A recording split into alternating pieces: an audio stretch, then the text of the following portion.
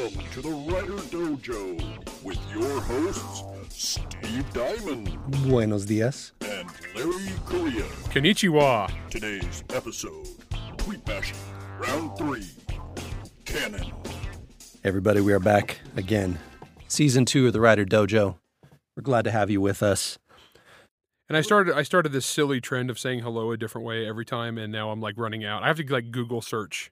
I know, we're going to have to Google search how to say it in different languages now. Considering our grand total of languages we know is like Spanish and Portuguese. That's right. And I don't remember any Portuguese. Boy, I don't even. I think it was bom dia Yeah. in Portugal or in Brazil anyway. Well, and I never mind. Anyway, today's a special day, everyone. So a little while back, we had a world building episode. It was a lot of fun. It was a good episode. Everyone liked it. There was one guy though that complained, saying that how dare we only do one episode on world building. I'm like, buddy, like at the time I think we were like 8 episodes into the first season. Yeah, and you guys said world building is such a giant topic. So I teach a world building class as a seminar on different cons, and it's 4 hours. Yeah.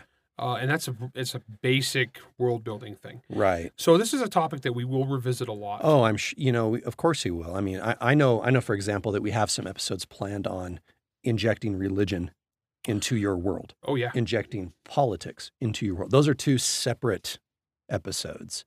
Yeah, so Like world there's building, so much. World building is a huge one, guys. Now we have one today. Today is a world building episode, but this episode is brought to you by Larry's Absurd Voice. So you know what this means. This means someone somewhere said something stupid on the internet, and it's time for us to mock them mercilessly. Yeah. So basically, this has become tradition when we get really stupid writing advice, usually from Twitter. Yep. I've decided that we won't say who they're from because that's not cool. But however, I will read them as if they're all the same person. That's right. They might as well be. So here we go. The very idea of, quote, canon, quote, fiction is effing, sorry, I can't swear on the show, effing hilarious to me. We're talking about make-believe, but please distinguish if you mean the pretend make-believe or the really real one. Brought to you by Twitter. Now, I need to actually read this in English because I know it's hard to understand when I do my stupid voice. It's like a mutant Bobcat Goldthwait bad writing advice voice. So this guy, he says the very idea of, quote, canon fiction is effing hilarious to me. We're talking about make-believe, but please distinguish if you mean the pretend make-believe or the really real one. I remember when we both saw this the first time. I laughed. I don't remember who linked it to us. It was probably someone on Facebook. You guys are really good at finding really bad writing advice. Our supporters are awesome. And please continue sending them our way. We love these. We were both so baffled, and then offended. And then we laughed hysterically for a little while. And then we were like, well, sweet. I know we're going to have an episode on this. What a big dumb dummy. It's so stupid. Okay, so canon, to explain what we're talking about here with canon and continuity, when you say that something is canon for a fictional universe, that means it's been established as it's the reality for that world. It's also, you hear the word continuity. Continuity means that, like, as a story continues, the story doesn't diverge from the past it's already established. If it's established that this happened in that universe, they don't just throw that away in the future. And we'll talk about, things that do that and why it's bad. Yep. But that's basically what we're talking about here. So when you're world building, so this guy getting all sneery, and the thing is, he had like in his name about geekiness. Like, yeah, come on, dude. The thing is, if you like a franchise, you like the canon of that franchise. Right. You have now invested time in that. Yes, it is make-believe, but make-believe, guys, is super important. We as humans need make-believe. We need imagination. We need adventure. We need fun.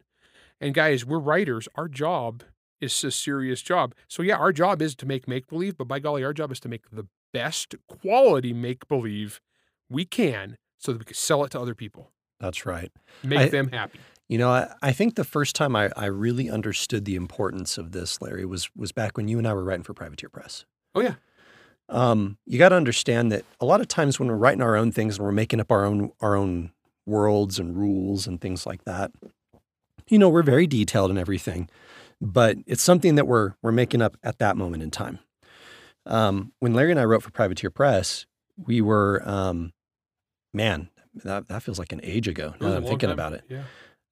They still didn't publish one of my stories. You sent it to them. I know. I'm still upset about that. Anyway, so one of the things that I realized very quickly in there was I was writing in a world that had a decade's worth of creative input into it, of internal consistency. Yeah. In fact, they had one guy there who was basically the continuity master, a fellow named Doug. Doug Seacat. Yeah, Doug Seacat. And Doug did a great job. Doug was like the keeper of the keys of the kingdom. He was the walking Bible encyclopedia of everything that happened in this fictional universe. So every time that we would send him anything, you send him a manuscript. Well, in this case, it was you had to send them a giant freaking outline. I think I joked before that the outline for the short story I wrote for them was longer than most short stories. Yeah, they were very religious about keeping their IP exact. Super locked down, super consistent. Which is good though, because I've written for some other IPs I can talk about that are the opposite. Right, but I remember Aliens. Holy crap! Sure, yeah. But I sent over one to him, and then in pretty short order, they would send me back comments and say, "Yeah, you can't do this or this or this or this because that was contradicted." 7 years ago in this one paragraph that's in this source book. Yeah. And it's like, well, crap. Okay, well, I got to be consistent then. And this is really important to them because these guys are running a game universe being, lots of people are playing in it and lots of people had written for it over the years. Mm-hmm. So when you have an IP like that, it's very important to keep all your people kind of tethered to the same basic reality. Otherwise, they're going to go off. And if you start to have things contradicting itself in its own universe, it's going to cause fan disgust and fan annoyance. Yep. And remember, guys, primary goals as a writer is to never let them be bored or confused. Yep. If they're confused because you have broken the continuity of your universe, they're gonna read that scene and they're gonna be like, "Hey, wait a minute. In the last book, it was this, and they just did this entirely different thing. How is that?" And that fan has now got kicked out of the immersion. They are no longer immersed in the universe you created. He is now afloat on a river of "I hate you." Well, and I've seen people, through reviews and stuff, I've seen people quit reading various novels and short stories because of very, very small things that kick them out of the state that they're in. Yeah, you don't even realize what people won't remember. Now we talk about writing for a big IP with a whole bunch of other writers in it. When you're writing your own stuff, it's totally different because you are the keeper of the keys, and the universe is whatever you say it is. But then it falls upon you as the editor. You must now be the hardcore Bible of your universe. I really recommend, guys, if you're writing a continuous series, to start to keep notes. Yeah. Even if it's things like, hey, this character, I've established that they are blue-eyed, left-handed, and went to Fresno State. So by golly, I can't change that to now they're brown-eyed, right-handed, and went to Chico State in the next book. Right. Well, okay. No one goes to Chico. Oh, man, Chico was the super party school when I was young. Yeah. I mean, no one actually gets an education at Chico State. Well, that's what I mean. That's why Jimmy the Intern went to Chico State and Tom Stranger. Right. I did that on purpose, because where I grew up, Chico State was legend. Yeah, you and I know Chico State. Yeah, we both had Chico State just by us, yeah. That was nuts. All right, no, that's enough about Chico State. But, see, that's the thing, though. In the continuity of our universe that we live in, Chico State in the 1990s, ultra party school. Right. How it was. And in our brains, it's maintained that status. Yeah, so if I write a book and Chico State is, has morphed into MIT. Yeah, that's going to be a problem. Yeah, people who have read the previous Jimmy the Intern stories are going to be like, wait a minute. That's right. It would be like if you were reading. No offense to Chico State. That's right. That'd be like if we were reading Return of the King, and suddenly Gandalf was not Gandalf the White or whatever he was by the end there. He was Gandalf the Blue, and he had just a sinister goatee, and he didn't actually do magic, but he was good with a bow. Yeah. Like, it makes no sense. Yeah, because the thing is, yes, this stuff is make-believe, but so is everything we do. And our job is to make this as nice as possible. Continuity is one of the most simple and basic things you can do that. And it's not hard. It doesn't take any extra work. And in fact, it actually helps you be more creative, because we talked about in previous world building episodes.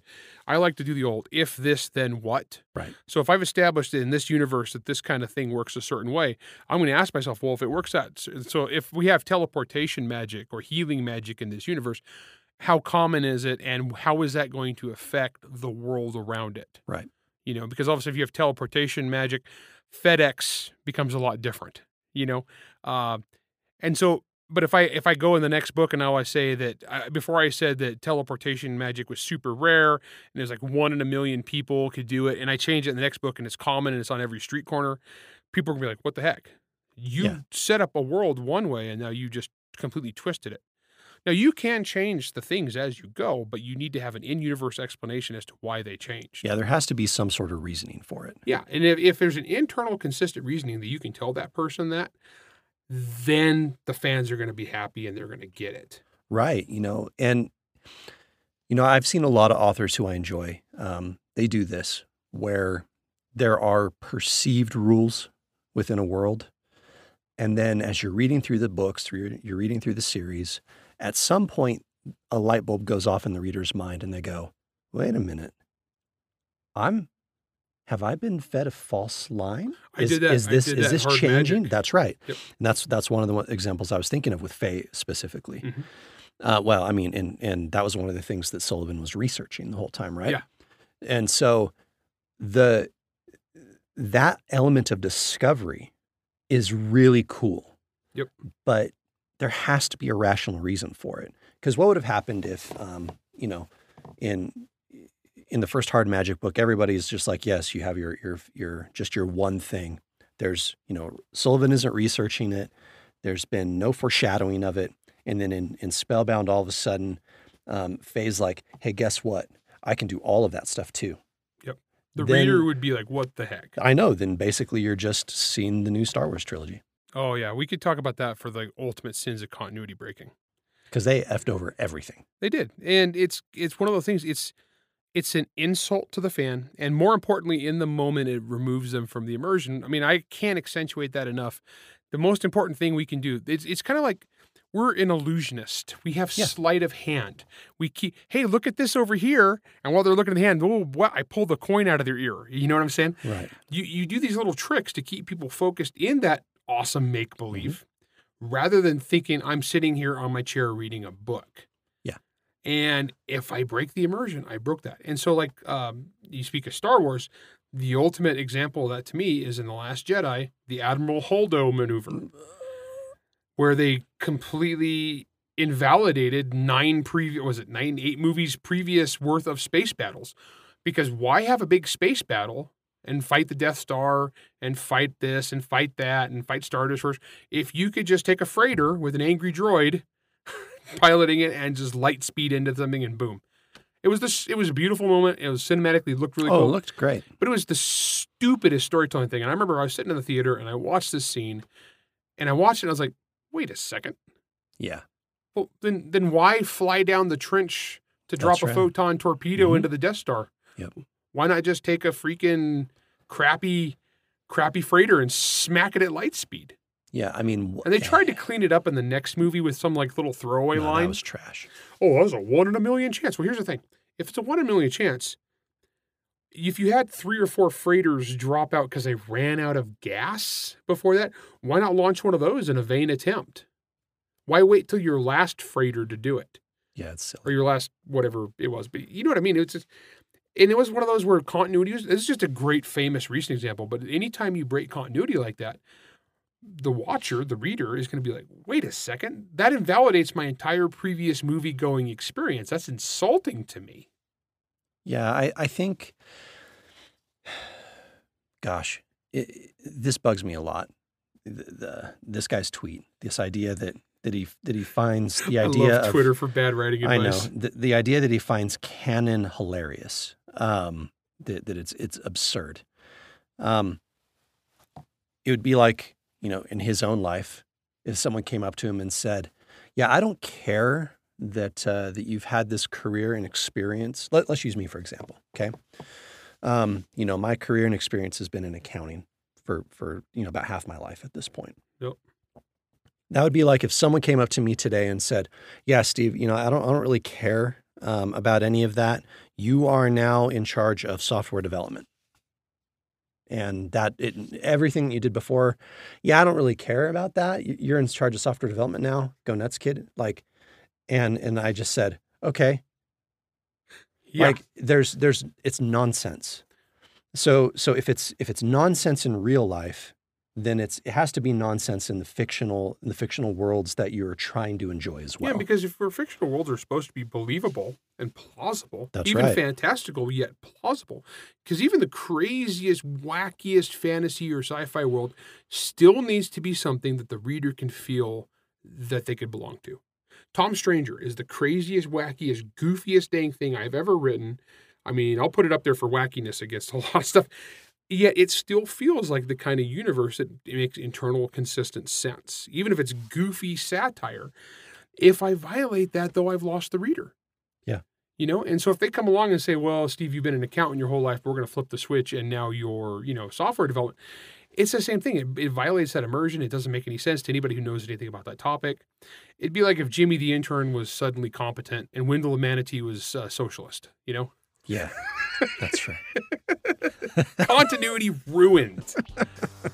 All right, when we come back, we're going to head to break. When we come back, we're going to talk a little bit more about the tricks that we employ to make sure that we keep things consistent within the world, from a world basis, and also with some of the characters, how they relate into the world. So we'll be right back. From the pulpy pages of Black Mask magazine in the 1920s and 30s through the film noir era of the 1940s to today, noir fiction has lured many a reader and moviegoer away from the light and into the dark underbelly of society. Humanity, it seems, loves the dark. And within the dark, one figure stands out, that of the femme fatale. Here then, Noir Fatale, an anthology containing the full spectrum of noir fiction, each incorporating the compelling femme fatale character archetype. From straightforward hard-boiled detective story to dark urban fantasy to the dirty secrets of futuristic science fiction, all with a hard, gritty feel. All new stories by Larry Correia, Kezia Zell, Merle K. Hamilton, David Weber, Sarah A. Hoyt, Robert Butner, Alistair Kimball, Griffin Barber, Michael Massa, Christopher L. Smith and Michael Ferguson, Hinckley Correia, Patrick Tracy, and Steve Diamond. Noir Fatale is available on Amazon or wherever fine books are sold. Pick up your copy today.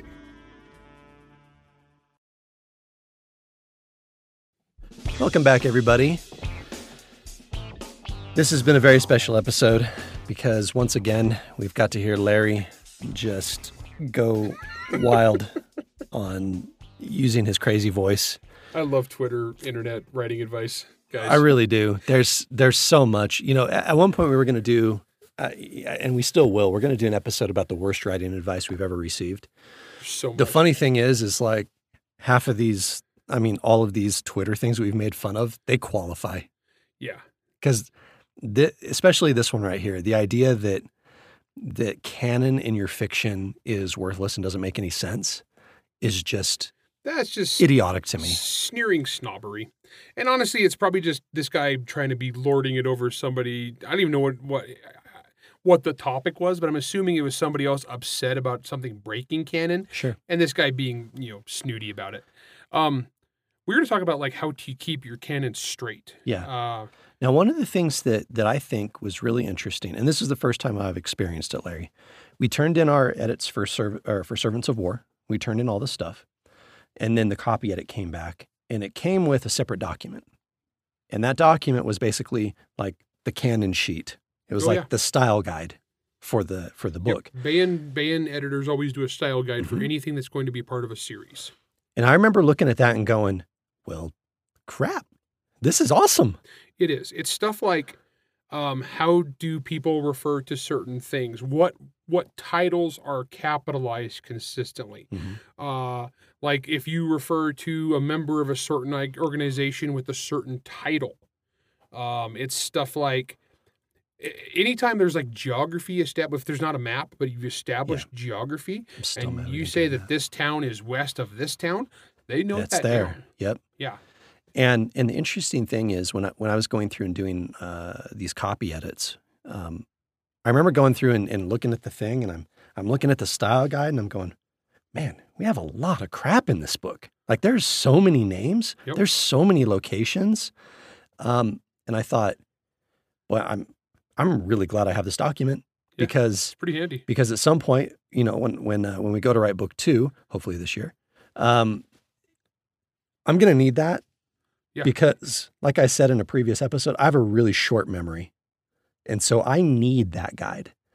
And then the great thing was one of our alpha readers gave us some phenomenal advice about like Russian names and stuff like that. Nikki. Yeah, Yeah, she's- Nikki. She was born and raised in Russia. Yeah, she knows her crap. And so she gave a couple of suggestions that I thought were amazing. So I incorporated them into the document immediately. And then I was like, well, I mean, I guess I better change the style guide too, because this is a thing now. So I went over there and changed them there. The amount of effort that style guide will save me and you later is insane. I wish I would have started one of those sooner when I started writing Monster Hunter. Yeah. Because what happens is once you get up to 8 books, 3 spin-offs, and a collection of short stories written by other authors, you've got a lot of stuff. But for example, when we were writing the short stories, the biggest thing I had to do as an editor is just tell people no. Yeah. You can't do that. And not everyone had the benefit that I did. Like you and I are buddies. We live fairly close together. I think we just like wound up eating lunch, and you're Yeah. like, "Hey, I want to do this, this, and this. Can I do this?" And I'm like, no. Can I do this? Yeah, that's great. Yeah. That's You know? literally what happened. Yeah, and so if you got that, when you're keeping this stuff in mind, guys, it's very important that you go back before you write the next book in the series. Reread what you wrote, or if they're an audiobook, I really like to listen to my own audiobooks. I was going to say, I was going to ask how much benefit is that for you when you go back and you're listening to the audiobooks? First, you get to experience because you're blessed with amazing Really readers. good narrators, yeah. So, is there a huge benefit for you doing this? I find personally it helps me in a couple ways. It helps me on the continuity stuff. It helps me refresh even the nuanced stuff that's not necessarily written down continuity, but just the nature of certain characters, the personality that they have demonstrated before. We've talked about continuity mostly being technical things and locations and timelines and titles and that kind of thing, but it's also personalities.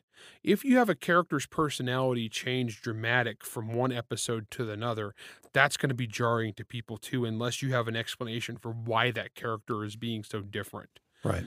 This is the one that gets people a lot with like usually comic book or big IP tie-ins, that kind of thing, where a character changes dramatically for no discernible reason. Fans hate that. It just rubs them the wrong way. So I like listening to my audiobooks. It really helps me. Basically what I did is I started writing the fourth book in Saga, The Forgotten Warrior, recently. And so I sat down and for a week, I just listened to my audiobooks. I listened to 3 audiobooks back to back while I painted minis. Mhm. If you follow me on the internet, you saw the pictures of the Mongolian army. Yeah, that was I cool. painted that whole Mongolian army while listening to like 40 hour or like 50 hours of audiobook or I whatever. was going to say, because they're probably 18 to 20 hours each. Oh, yeah. Actually, I think they are. I think they're like 16, 18. Yeah. Yeah, they're pretty long. And so I listened to all those just boom, boom, boom, back to back to get kind of refreshed in the world. And sometimes I also will refer back to the printed books too, because it's different in print than it is in audio. But by going back, it enables me to remember the stuff that it also, more importantly, it gives me more ideas that I didn't think of before. Because I'll be listening to the audiobook and they'll be talking about something that I wrote, and I'm like, I didn't explore that. I mentioned that in passing, but I didn't get into that. Why that? And once again, going back to the Why? Yeah. if this, then why? And when I listen or reread my stuff, I'm like, that's a really cool little factoid I brought up. What can I do with that in this next book? And so it's a source of ideas too. So continuity actually helps you be more creative. Mhm. It's pretty cool. I also would caution people, don't write yourself into a corner about stuff you haven't mentally developed yet. Like if you don't know how something works in a world and you don't know what direction you're going to take it, don't establish in book one that, oh, well, obviously, magic doesn't work this way and that's official. Because in the next book, you might have like, whoa, it'd be really cool if I could do that. Oh, wait, I already said I couldn't. Yeah. But if you left it open in the first book and said, well, we don't know of anybody who can do it this way. We've never seen it done that way before. That's but right. There's no reason it couldn't, or just Yeah. leave it vague. If you don't need to specify. Well, and I think that you're going to have different camps on ways to tackle that depending on if you're a discovery writer versus an outliner. Yeah. With outlining, you can go through, you kind of lay out your story, and some of these questions you're going to be answering and exploring and fleshing out as you're kind of detailing out kind of more or less your roadmap. When you're a discovery writer, you're just going. Yep. And so for That's me, gonna be really important. You go back. And that's check. right. So for me, I do a couple things in this regard. One, I'll like highlight and put a note off to the side so that I can't miss it. I can't ignore it and say, I said here that magic works this way, but I don't know if I'm going to change this. And I'll put it off to the side. Or I do exactly what you just said. The characters will say, I'll be in the scene and I'm like, well, boy, should I do this? Is this a thing? I don't know. I'll just say that no one knows. And then I type it in like, yeah, we're not sure if this works or not. Yep. And then that saves me later. Just run I'll with it. still mark it because, if I get to later on in my draft and I'm like, you know what, something that kind of popped out of me later on, I was like, dang, that's actually really good. I need to change some things. Well, So I'll put it there, go back, and I'll do a little bit of revision. It's not that bad. It's a great opportunity for little ideas like that. And there's big continuity and little continuity too. Yeah. Because there's going to be little things you're going to miss because you're human. I remember listening to Jim Butcher one time. He said he was right. on some big panel. I think you heard about this. Yeah. He had like a 500-person audience or whatever. And somebody goes, in book 11, you said this, but in book 18, you said this. Why? And Jim's like, because I forgot I wrote that the first time. Because you're human. Yeah. You're going to screw. And the thing is, I have continuity errors in my books where I have screwed up. And sure. And I know about it now. And I usually didn't find out about the screw up till I'm listening to the audiobook like 2 years later. And I'm like, oh, crap. And the thing is, sometimes people catch that stuff. I've had astute readers like, wait a minute, you said so-and-so was here in this book, yet he was here in this one. And like, yeah, what? I've done that. I've screwed this up. And the thing is, as long as no one draws attention to it, I'm probably fine. I'm not going to name it. But those errors are going to happen. Yeah. As long as they're not major earth-breaking errors, though, usually people will not get kicked out of the immersion. It'll be more like, oh, well, maybe he was there and then he went to this other place. Yeah, it's not like You you know? changed the guy's name from one book to the next. I have That's an error. That's an error that's happened. I changed the spelling of one, Yeah.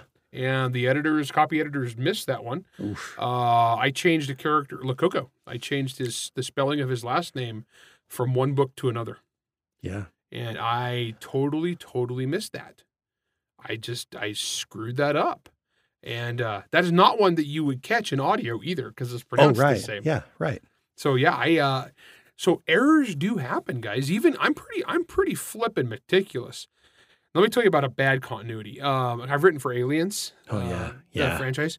Oh, And I still want to write for that. it's cool. It's awesome. But the problem with Aliens is basically because it's film based, every director who's come along has tossed whatever continuity stuff they didn't like and just made up new stuff. And that's been like, I don't know, all these different, like 4 or 5 different directors over the years around these different things. And they keep doing different stuff. And so you go, as you're some poor little piddling writer, and you come in and it's like, I want to write for this big Hollywood franchise, I want to write a short story. And you start doing the research into what's been established about that particular thing you're writing none about. of it makes sense. Yeah, it didn't make a lick of sense. And so I narrowed down the stuff that hadn't been tossed out as far as I could tell. And stuff that I couldn't tell, I just left purposely vague. Because all you could do. And, but that's one of those, it's a primary Hollywood thing. Hollywood doesn't care about that as much. They just do whatever, No, I think it's obvious that they don't care about that. I mean, we saw Alien Covenant and we saw Prometheus. Oh my gosh. Prometheus was just the strangest dang thing ever. Like, oh, that's Gorgeous. Gorgeous. Beautiful movie. One of the greatest blog posts I ever wrote. If you go Oh, on my yeah. blog, Monster Oh, Hunter man. Nation. Those were the good old days, Larry. Yeah, that when was you and I were long- sharing an office. Yep, that was a long time ago. Go on to Monster Hunter Nation and plug into the search bar Idris Elba's Captain's Log. Yeah. And it was Captain Idris Elba of the Starship Prometheus, and it's a movie review The from Idris Elba's perspective. the trouble with that is, and I think this goes back to what let's use Prometheus for a minute. There's a lot of problems with that in terms of technology consistency, in terms of storytelling consistency, in terms of franchise consistency. Yep. Pretty much everything is just completely jacked. And Yeah. and the trouble is, I remember specifically you and I walking out of the theater, and we were both. I looked at you, you looked at me. We kind of had the, huh? Well, we immediately started questioning what we had just Like watched. we're going. So if but this why- works that way, why but- did they do this? we're like, this can't have been the same planet. No. And how come their machine in the far future is only calibrated this way? Like, I don't get Yeah, this. the medical machine's calibrated only for men, but you can just get manual override. Do a C-section. Okay. And then it removes a giant combative squid from your abdomen. Right. And then it puts like 52 staples to close you up. And then you just run the rest of the movie as long as you grimace once in a while. Well, it's and fine. speaking of running, things that break immersion, I'm trying for the life of me it's still one of life's great unanswered questions. And that's, why didn't Charlize Theron just turn? I know. She ran in the worst possible direction. She's like this ice cold, super calculating character, And she just, but she totally lacks spatial awareness. That was her Apparently. weakness. the On her- space on- captain lacks spatial awareness. On her character sheet, that was the disadvantage she took. Lacks Apparently. spatial awareness. Oh my gosh. I'm running from a giant donut. And it's unfortunate because, again, that movie is gorgeous. It's beautiful. It's one of the more beautiful movies I think I've ever seen from a cinematography standpoint. However, man, talk about breaking immersion.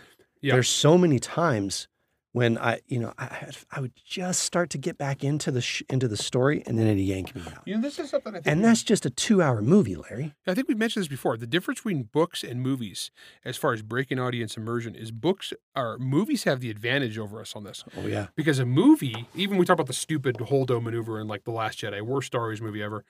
It was beautiful, and it was Yeah, like, at least it was boom, pretty. cool. And then it went on to the next scene, and there's no time to think. So all the people sitting in the audience, there's no time to think during a Star Wars movie. They just get swept along. Mm-hmm. It's one of those movies that you enjoy it less as time goes by. the more you because think. the more time you have to think. And if it's really bad, as soon as it happens, like that, I was like, what the crap? But even then, like my kids watched it. And we're out in by the time we're in the parking lot, my teenagers are like, what the crap was that? Oh, and not just that scene, but 20 other scenes. All the scenes. Honestly, I felt really bad for Oscar Isaac. It's not until I watched Dune that I realized, oh, wow, Oscar Isaac is actually a good actor. Yeah. I'd only ever seen him in Star Wars. Oh, And then Star Wars and Triple Frontier, which was just, the movie was okay. So I didn't know Oscar Isaac could act. And then I watched him as Duke Leto, and it's like, dang, this dude can emote, right? And he's a good actor. And then it made me feel worse about Star Wars because Dune was good. yeah, yeah, yeah.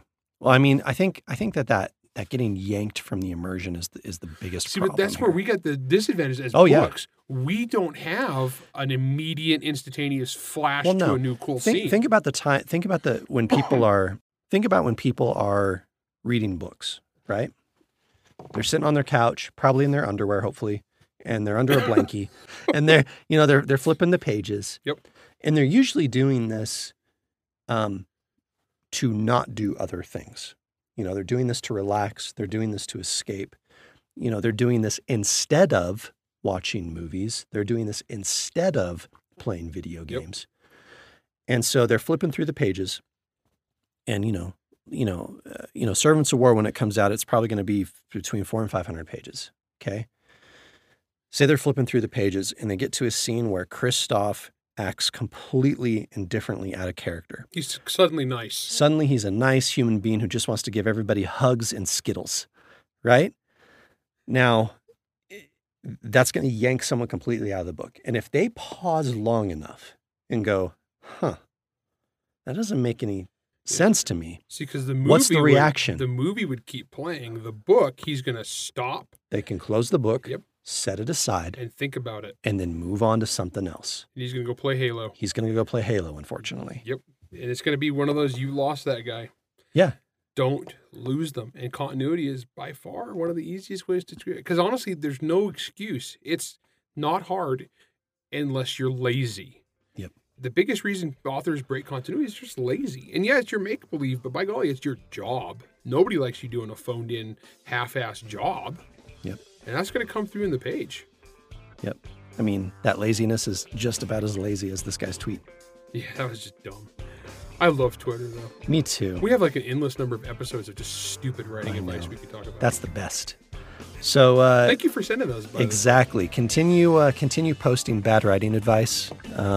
You know, where we can read it, and that will continue giving us these wonderful episodes. So thank you, all your readers, because this one's all your fault. All right, everybody, that's the Writer Dojo. We'll catch you on the next one. Writer Dojo is Steve Diamond and Larry Correa. Produced by Jack Wilder and Bear and Hare Studios. Theme song, Word Mercenaries by Craig Nivo. New episodes come out every Wednesday wherever you stream your content. If you enjoyed this podcast, you can help support us by going to anchor.fm/writerdojo, by leaving a 5-star rating and review, and by helping to spread the word. To advertise on the Writer Dojo, email ads@writerdojo.com. All questions and comments can be emailed to questions@writerdojo.com. I'm offended. Ugh, I never so seen offended.